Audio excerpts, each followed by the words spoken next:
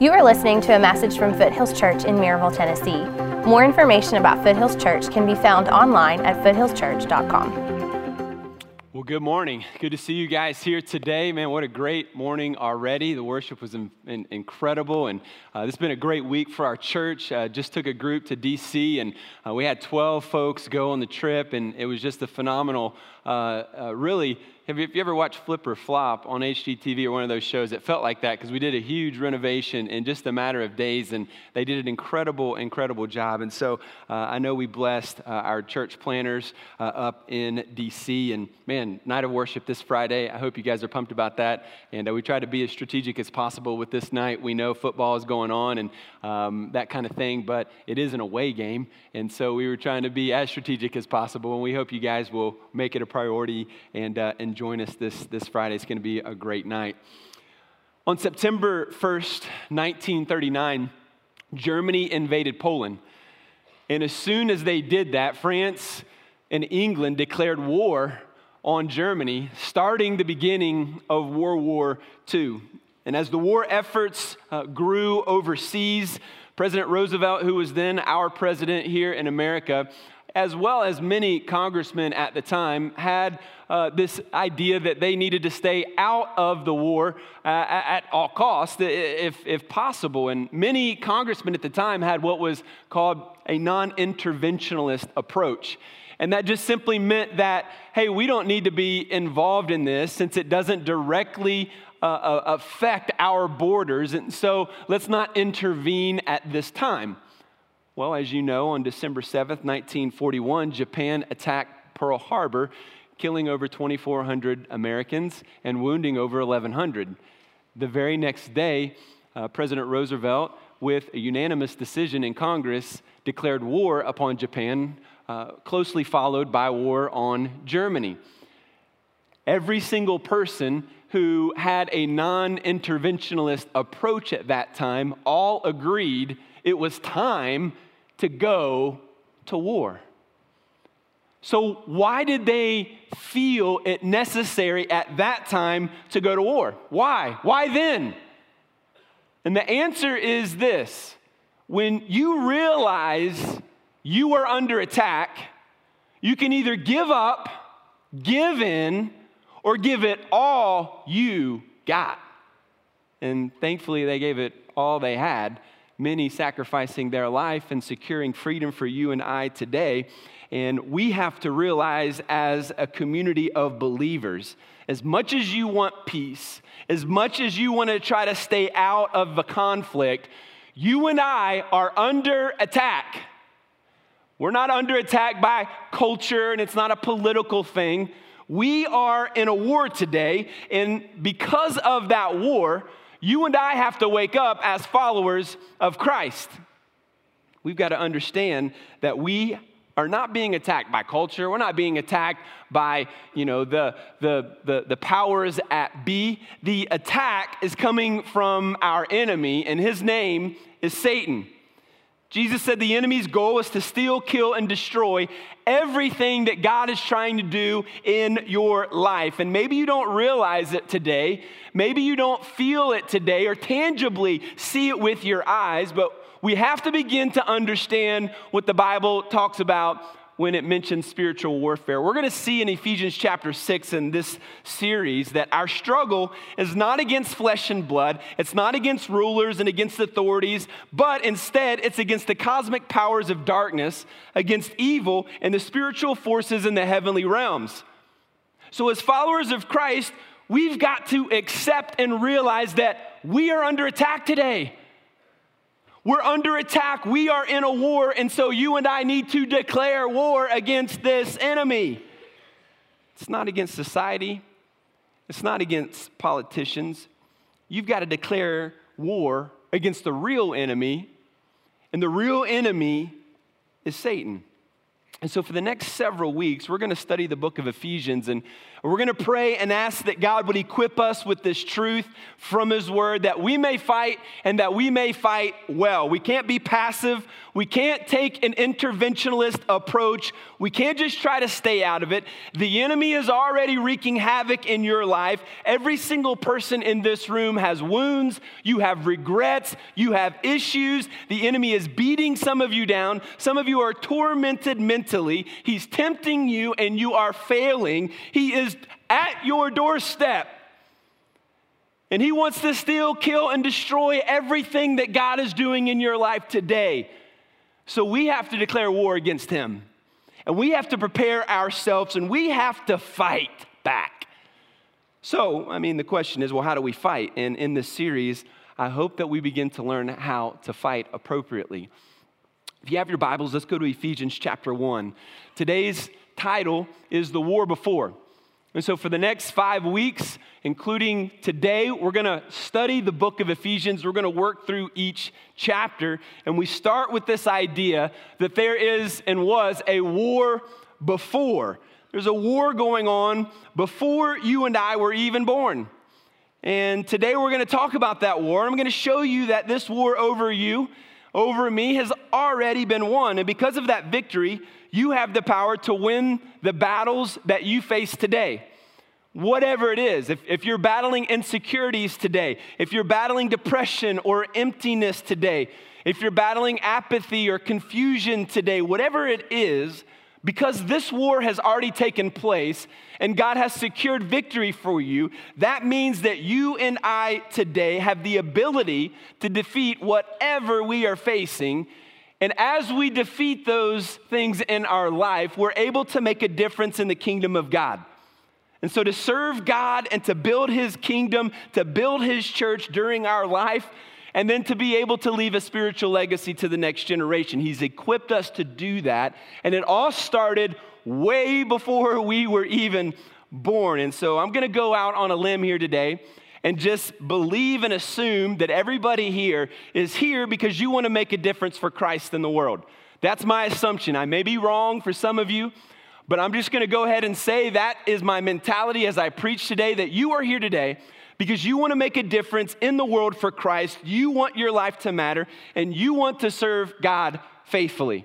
Because of that, I want us to discover how the war before shows us who we are today. So the war before, way before us happened, and because of that war, we know who we are today, that we might live for Christ tomorrow.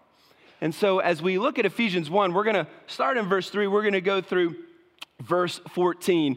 And so let's just read the word of God together. Verse 3 says, "Blessed be the God and Father of our Lord Jesus Christ, who has blessed us in Christ with every spiritual blessing in the heavenly places, even as he chose us in him before the foundations of the world, that we should be holy and blameless before him.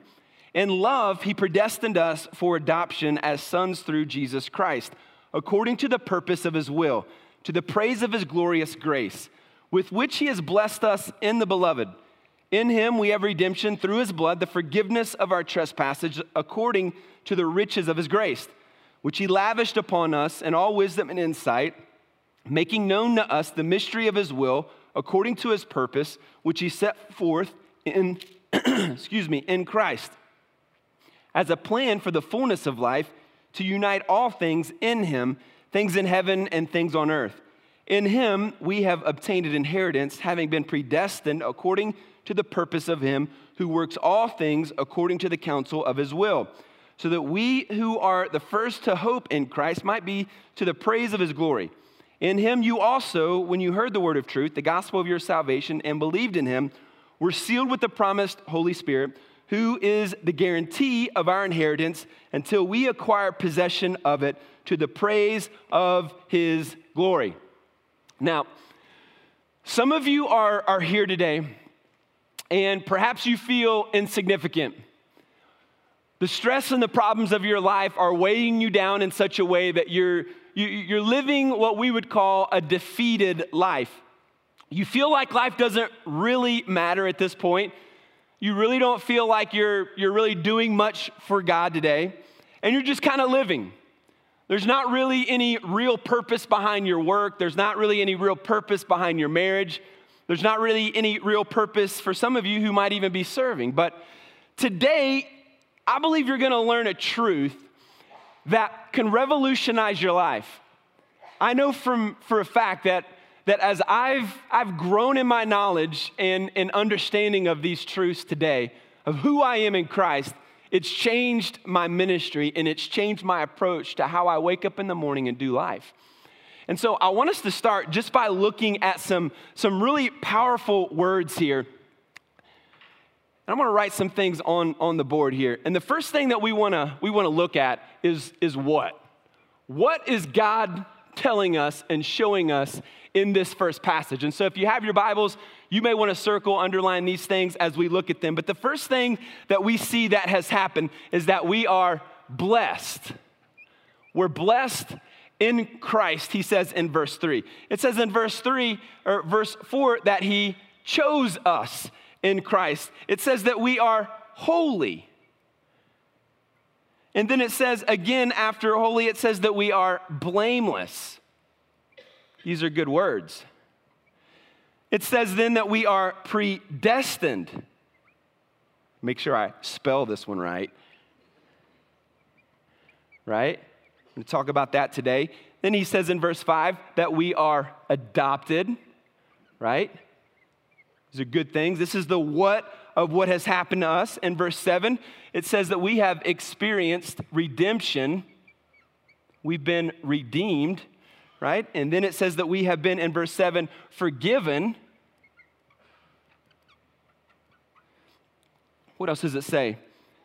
On down to verse 11, it says that we are predestined again. So he says this twice. We'll keep going. Go to verse 13, and he says that we were sealed or guaranteed. And so this seal right here is a guarantee that all of these things have happened. So this is the what. So this is who I am in Christ. I'm blessed, I'm chosen, I'm holy, I'm blameless, I'm predestined, I'm adopted, I'm redeemed, I'm forgiven, and I have been sealed with a guarantee through the gift of the Holy Spirit that all of this stuff has happened, and it's who I am today. Now, let's look at how this happens. How does this happen? Well, go back up into verse 3, and it says that it happens first and foremost in Christ. And then he says in verse 4, in him. Talking about, obviously, Jesus again.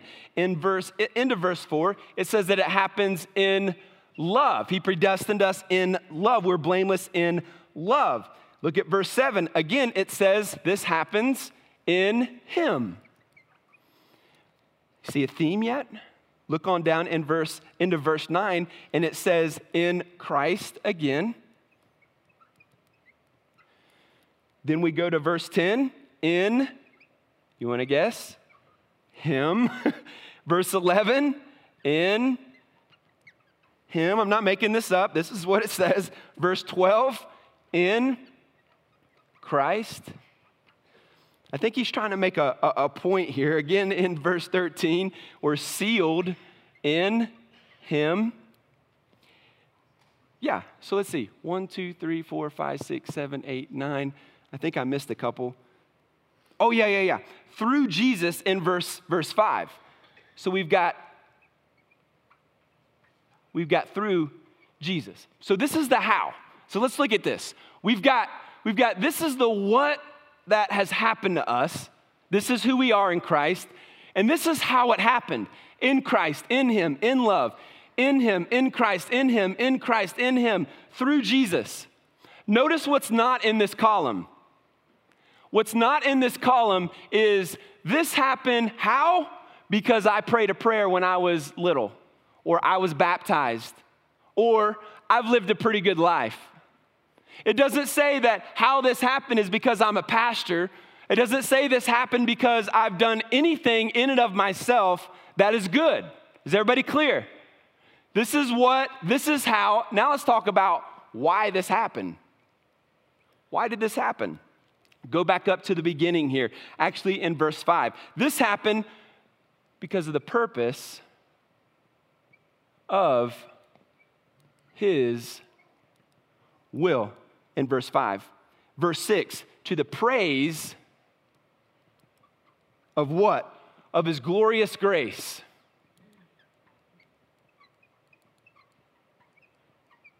To the praise of his glorious grace. Look down in verse 7, to the riches. The riches, nope, pretend that's not there, of his grace. Hop down to verse 9, making known to us how? Making known what? His will. Verse 9 again, according to what? His purpose. Verse 10, beginning of verse 10, as what? In Christ, this is a plan. Hop down to verse 11. Why are we predestined? According to what? The purpose of him. Into verse 11, according to the counsel of what?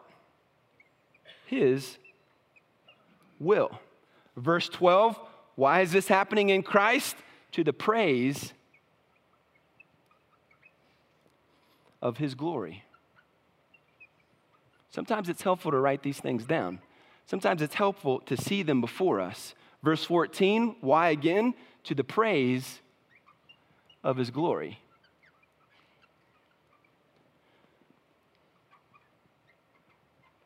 All right, so we tracking so far. We seeing what's happening. The what of what's happening is that when I am coming to Jesus and by faith receiving him as my Lord and Savior, the Bible says that we're reborn. We're a brand new person. He gives us a new identity. My identity is not what I do. I'm a pastor, and that's what I do, but that's not who I am. I could be a banker, I could be a pastor, I could be a professional athlete. That's what I do, but who I am is I'm blessed, I'm chosen, I'm holy, I'm blameless, I'm predestined, I'm adopted, I'm redeemed, I'm forgiven, and I'm sealed. I'm guaranteed that all this happened, not through my effort, not by what I've done, not by how holy I am or how holy I am living. All of this happened how? Through him. Through Christ, in love, in Jesus. Why did all this happen? Purpose, praise, his grace, his will, his purpose, his plan, his purpose, his will, his praise, his praise. You see, some of us don't know who we are today. We sing songs that this is who we are in Christ, and these are great songs to sing, and the reality is some don't live in that light. We still live as we are unholy. We still live as if we are terrible people. We still live in light of the fact that we've made some mistakes and that we have shame. We still believe the lies that the enemy tells us, that we're not good enough, that God doesn't have a plan for us, that God can't use us, that your marriage is never going to get better, that you're never going to get out of debt, that you're never going to overcome that sin. You see, the battle happens between my ears. And the enemy constantly bombards you with all of these thoughts and with all of these lies, and he wants to tell you who you are today. And so we have to return to the Word of God that says that in Christ we are a brand new creation. And in this new creation, we are a brand new person. The old person has died, and as a disciple of Christ, this war has to be fought. And we have to understand that this war has already taken place. God has already fought this battle for us, and he has already given the victory to you. And so he says, in verse 3, he says that we are blessed. And he says that we are blessed with every spiritual blessing. Let's kind of dive into it a little bit. That we're blessed with every spiritual blessing. Now, God blesses us physically. And so we have health today, and you're able to get up and walk, and you have a mind to have a job and to get a paycheck. And so he's blessed us physically. But even more important and even more amazing are the spiritual blessings that God gives to you and I. These enable us to live our life in such a way that we're able to, control our thoughts. We're able to control what we say. We're able to overcome our sin. Spiritual blessings are the blessings that help you overcome depression and loneliness and draw you in a deeper relationship with God. This spiritual blessing brings peace and contentment. And some of you don't know what peace and contentment feels like because you're always looking for that next paycheck or that next, salary or that next job or that next whatever. And you're never satisfied and you're hungry all the time and you're going and you're going. The spiritual blessing of God is this contentment and peace in life. And it's us being able to take a deep breath no matter what we're facing in life and go, God's in control. God has a plan. God has purpose for what is happening in my life. And these spiritual battles have already been won. Therefore, you and I have the ability, because of what has happened, to overcome these sins and these issues today. You see, we're born with the sin nature. And that means that every single one of us, we're alienated from God. And we deserve punishment. Every single person in here deserved hell. This sin nature creates in us a deep greed, a deep dissatisfaction. It creates a selfishness in life, and we cannot overcome that basic selfishness in our life apart from God. Everything we do is twisted by that desire in ourselves called sin to do what we want to do. And the only way to fight against it is to be reborn. The only way to overcome it is to experience this new birth so that our character is freed from this urge. This new creation, this new man, this new woman is in Christ, and he gives us the ability to experience his spiritual blessings, to mature and to grow. Without those spiritual blessings, we don't mature, we don't grow. In your marriage, if you are still fighting about the same things today that you were 10 years ago, that means that the spiritual blessing of maturity and growth in your life is struggling. There should be growth. There should be moving forward and growing closer to Christ. The spiritual blessings of God are given to us for this changing and for this maturing. Now, secondly, he says in verses 4 and 5 that we're chosen in Christ, so that we're blessed. Like every one of us are blessed. And secondly, we're chosen. So the Apostle Paul is writing this letter to a church that he started in a city called Ephesus. And so that's where we get the name Ephesians. This was a very diverse, multicultural city. It was a large city, a lot of activity, a lot of worship of false gods, very religious and spiritual people, a lot of sorcery and that kind of thing. And this is why Paul speaks to some of these issues. And so it's in that context that he writes this letter, and he starts off the letter with a very deep theological truth. And he uses the word predestined. He uses the word chosen. Now, typically in church life and in the Christian world, we don't like to talk about things that are hard to understand.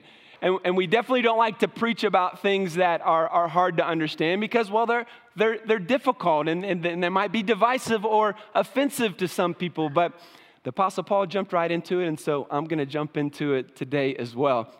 You know, the word predestined in church is kind of like that word that oftentimes Christians just kind of bleep out or just kind of, forget about when they read the Bible.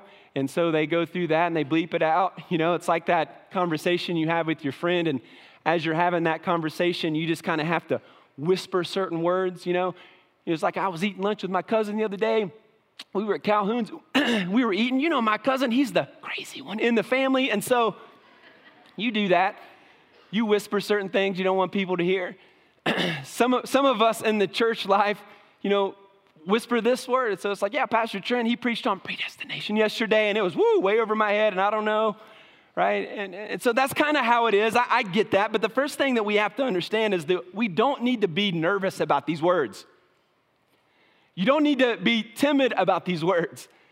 In fact, we need to embrace them. We need to understand them. We don't need to be uncomfortable as a church. And I understand why. Some people grew up in churches, and whoever the pastor was would preach sermons against, issues like this or words like this. And you love brother whoever. Brother Earl was the man. He loved your family. He was a good person, but Brother Earl bashed this word, and he bashed this understanding. And so I mentioned the word, we read the word, and you kind of tense up, You're like, oh, Lord, we're going to talk about it, right? And so it's a little tense. Now, if you're new to church, you're like, dude, I don't know what you're talking about. And that's okay. We're going to dive into it. But there are some people who are sweating a little bit today because they don't know what I'm going to say today, and they're not sure what they're going to tell their kids when they leave today. And so what I want us to understand, first and foremost, we don't have to we don't have to be afraid of this. And we do have to realize that when it comes to salvation, you bring nothing to the table. When it comes to your faith in Jesus, when it comes to salvation, the only thing that you bring to that environment is your sin. You don't bring any good works. You don't bring any good attitudes. You don't bring anything in and of yourself where God would look at you and say, I like that guy. I'm gonna choose him. It's not happening. In fact, because the only thing that you bring to the table is sin, it shows us that that's why salvation is even necessary. And so we want to understand this in this light as we dive into it, because the ability and the opportunity for salvation rests totally in the hands of God. You don't have the ability to do anything apart from God. And the more you get away from how God makes you holy, how God blesses and chooses, makes you holy and blameless, adopts you and redeems you and forgives you, the further you get away from how God does that for you, and the more you get into the idea that I'm bringing something to the table, or I make myself holy, or I can do something to make myself more worthy, the further away from the gospel you get, and the more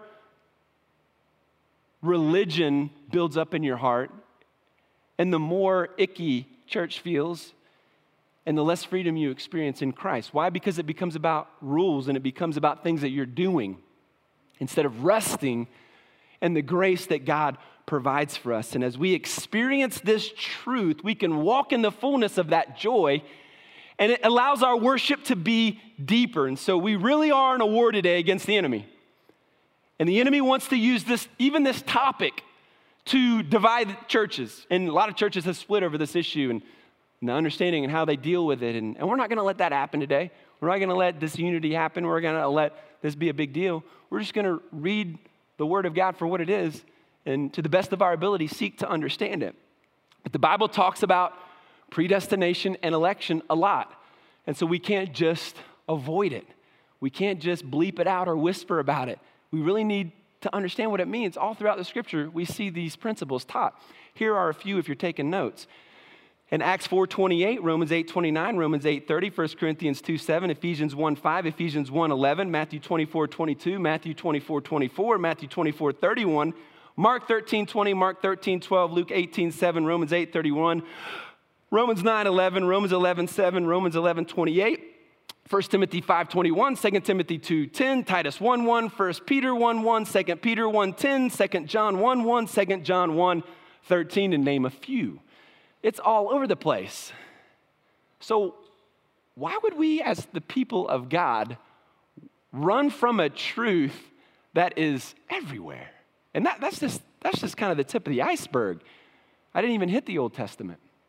So we're not afraid of this. We're not going to be intimidated by this, and we're definitely not going to ignore it. So let's find out why. Let's remember the why. The why is right here. The why is that God had a purpose. God wants us to bring our praise to Him. He is filled with the riches. It's His will, it's His purpose, His plan, and it all boils down to our praise to Him. And so as we seek to understand it, then we seek to grow in our praise and our understanding of who He is. And so the word chosen or the word elected just means that from the very foundations of the world, God has a sovereign plan to save a large portion of the human race, and he moves heaven and earth to accomplish that. And the word predestination, the actual Greek word, means to mark off, and the prefix pre means that God is marking off beforehand a group that He is going to save. And so to predestine means that you decide or you ordain ahead of time what destiny you will have. So all things work together for your good because you were chosen and loved before you even existed. And so the word before shows us that God's purpose in predestination is to bless you. His purpose cannot be defeated by anyone. and our salvation is not an afterthought. God doesn't come up with this afterthought after he creates you. The war before is that he chose you. The scripture says here, even before the foundations of the world. So that's simply what it means. So let's talk about what it doesn't mean. I know how people sometimes try to explain this. And sometimes the explanation is, well, what God is doing is he is looking into the future, and he's seeing that Trent is going to pray a prayer, and Trent's going to be a decent guy. And so because he's going to say yes, I'm going to predestine him. I'm going to save him. And that's wrong for many, many reasons. But the two biggest reasons that this is wrong is because if God is looking into the future, and obviously God knows the future, but if he's looking into the future and he's seeing what I am or am not going to do, and he's basing my salvation on what I am or not going to do, then ultimately my salvation rests in what I do.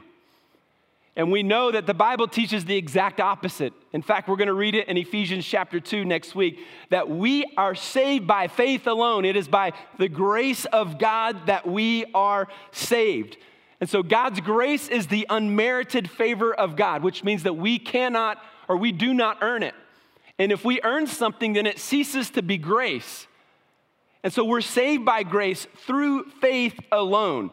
And of course, God knows the future, but he is not basing his decisions on what he is finding out as he looks. He doesn't have to even look ahead to find out what's going to happen. He already knows. My mind is blowing, even as I'm talking about it. Are we tracking with this? So that's not, we take a second to realize what it's not. But we also see in Scripture that it's clear that repentance and faith are essential to our salvation, and that's our part. But even the first step of our repentance is a gift from God. In fact, Jesus says in John 6:44 that no one comes to me unless the Father who sent me draws them. So the Heavenly Father, through the Spirit, is drawing us to Jesus, so that evidence that we are even repenting or have faith in Jesus is showing that the Father is already drawing us. Some of you, this is your first time here. You're not here by accident. Some of you have just started coming to church and you don't know a whole lot about church or the Bible, and you're here. And the reason why you're here is not because of me. It's not because of the friend that invited you. It's not because of this building. You are here because your Heavenly Father is drawing you to his Son, Jesus. That's pretty awesome. Purpose. Will. Purpose. Plan, purpose, will. God doesn't do anything by accident. You're not an accident. Even if you're the youngest child by 10 years, you're not an accident. Bless God, I'm the youngest child. God had a plan for me. So we've got to affirm this. In Acts chapter 2, Peter is preaching, and the people say, what must we do to be saved? You remember what Peter says? Repent.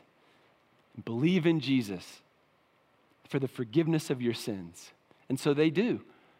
So the idea here, and this is just one passage, but many passages tell us that we need to repent and believe in Jesus to be saved. We have to confess our sin to be saved. And predestination is teaching us that the grace of God is given to us to actually do that.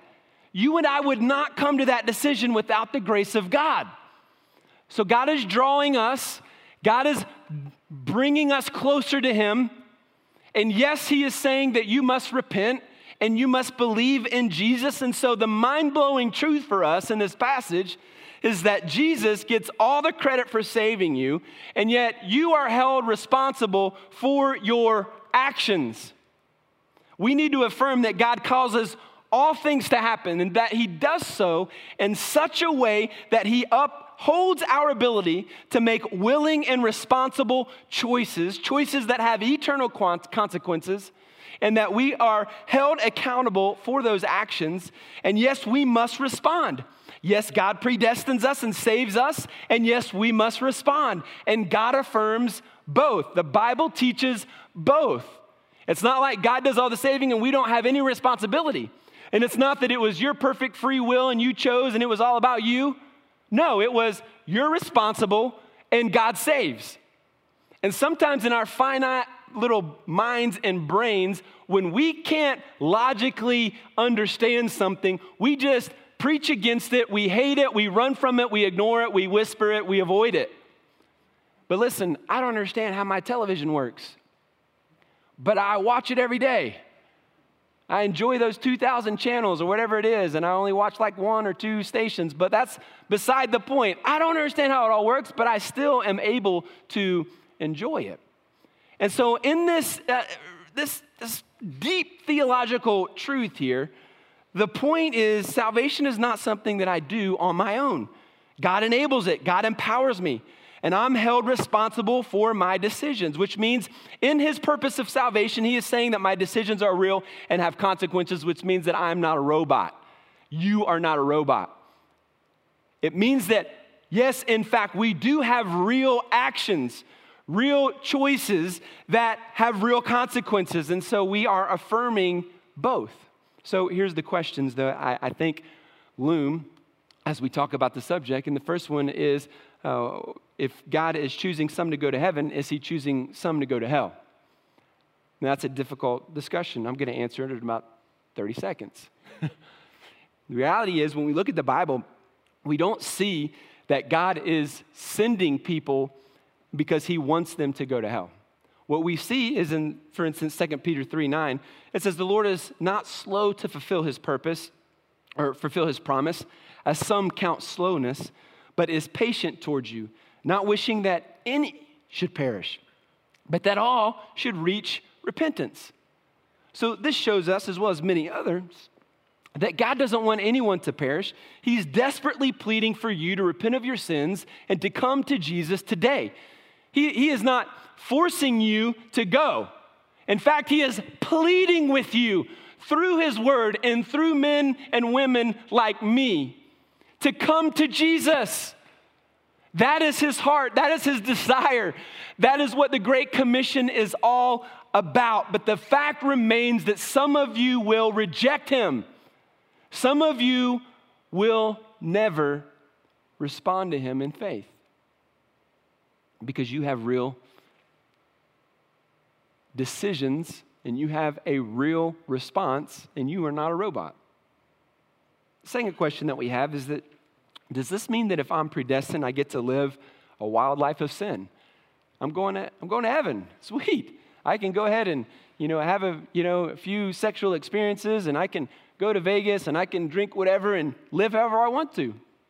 And Paul says specifically over and over again in the book of Romans, specifically in Romans 6, may it never be. How shall we who died to sin still live in it?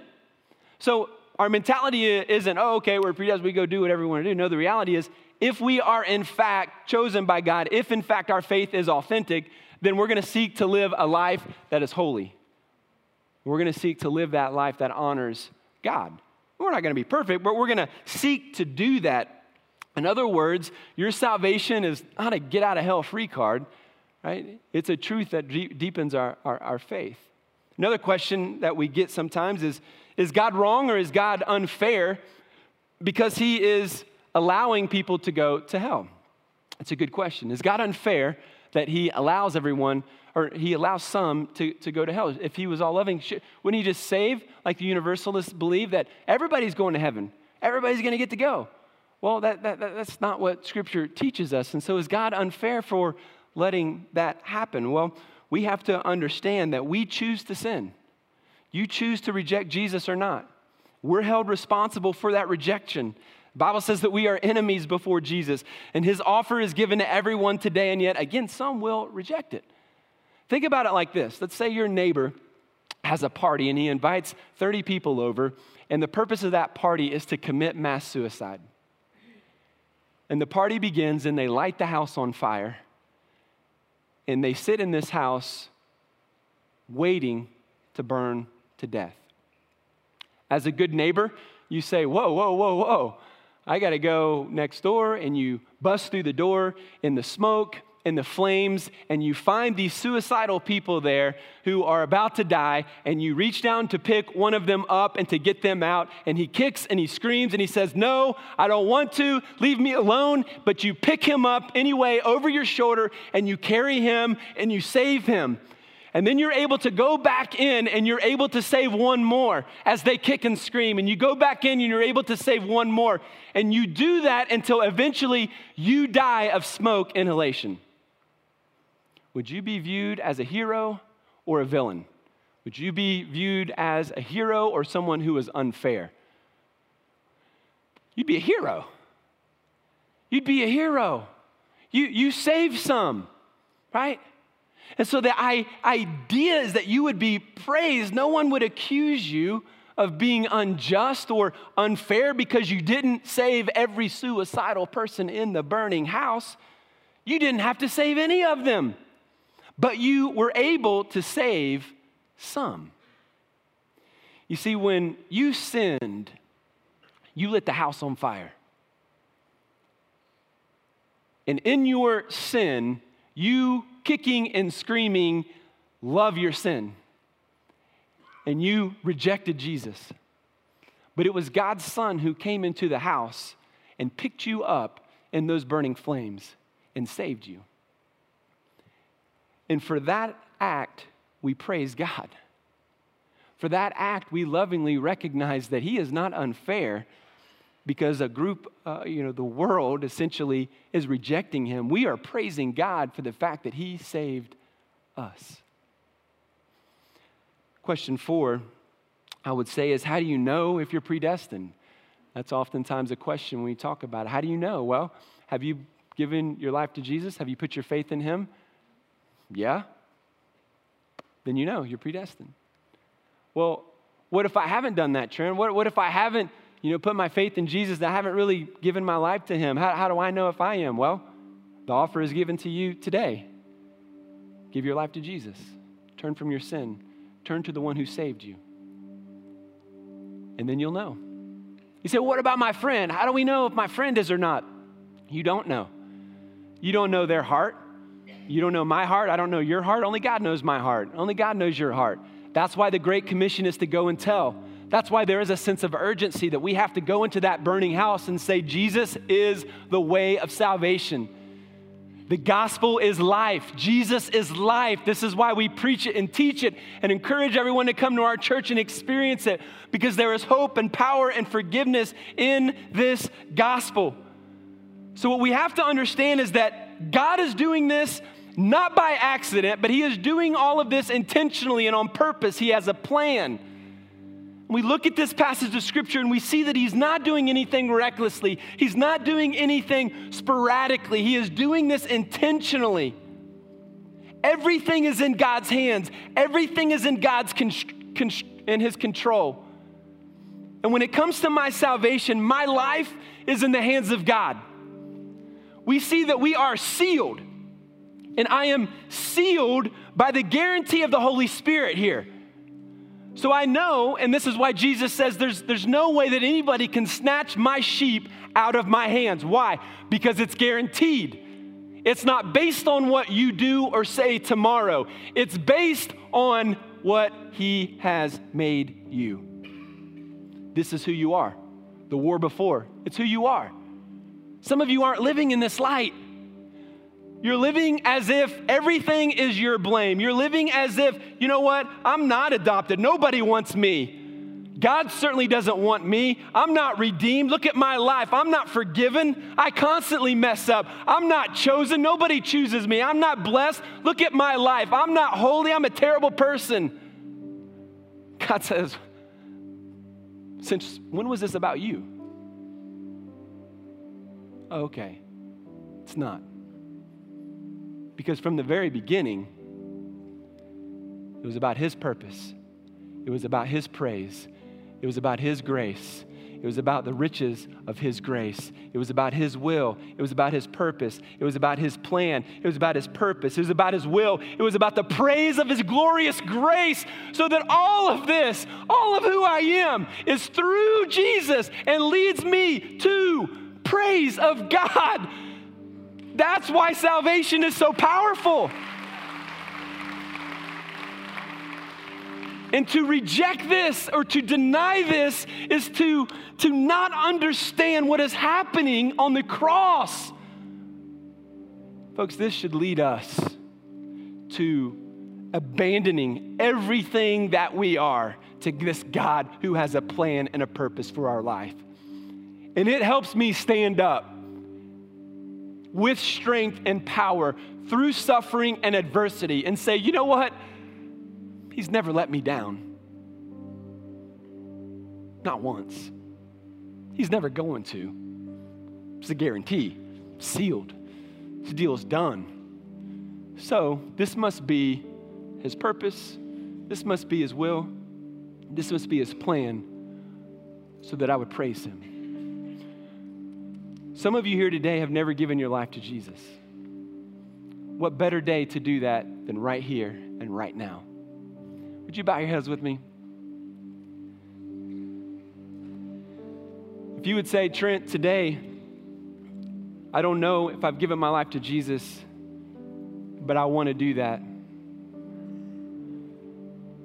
Just simply make this prayer your prayer. Just say, God, I confess that I am a sinner. And I believe that Jesus died on the cross for my sin. And that I can have redemption through his blood, the forgiveness of my sins. Come into my life and save me today. I give you my life. And with everybody else praying, I want to ask, is there anybody in the room that would say, Trent, I made that commitment today just now for the first time? If you're in this room and you've done that, would you look up here at me so that I can see your face? You mean that, my man? Praise God. Keep looking up here at me as I look at this side. Anybody else on this side? I saw one. Anybody in the middle section? If I don't see you, just kind of wave your hand at me. Anybody at all? I'm looking. I've seen one so far. Anybody on the right side, my right? Anybody over here looking at me? Just kind of wave. Here's the deal. If you made that decision, you have just been welcomed into the family of God. You are adopted. You are chosen. You are loved. You are redeemed. You are blameless and holy. Even when you don't feel like it, God says this is who you are. And we want to ask that you let us know that today. So before you leave, either on your Connect card, check that box that says, I accepted Christ today, or go to our care and prayer room before you leave. We've got some folks that are in there who want to pray with you. We want to know. We want to encourage you. In fact, every section in here has a section leader. Section leaders are wearing light blue t-shirts today. They've got a name tag. They want to know. Just go to them and just say, hey, I prayed to receive Christ today. They're going to high five you, encourage you, and celebrate with you. That's why we're here. We're going to close with a song today. And if you want to sing it, sing it. If you just want to reflect, reflect. If you want to pray, pray. If you want to stand, stand. Whatever God leads you to do in this. But the song speaks the truth that I just preached about. The song sings the power of Ephesians 1 over you today. And when life is its darkest, when the enemy is beating you down, when your confidence is down, when your insecurities are high, when suffering takes place, adversity hits your life, you can know that He is still God. He is still in control. And you are still a son and a daughter of the Most High God. Why? Because He has a plan and a purpose for your life, and it's all leading to the praise of His glorious grace. Give Him praise today. Give Him the joy that He has done in your life. Lord Jesus, we want to ask that you receive our praise today. Sing this over us, and may we sense your Spirit. And we pray this in Jesus' name. Amen. Thank you for listening. More information about Foothills Church can be found online at foothillschurch.com.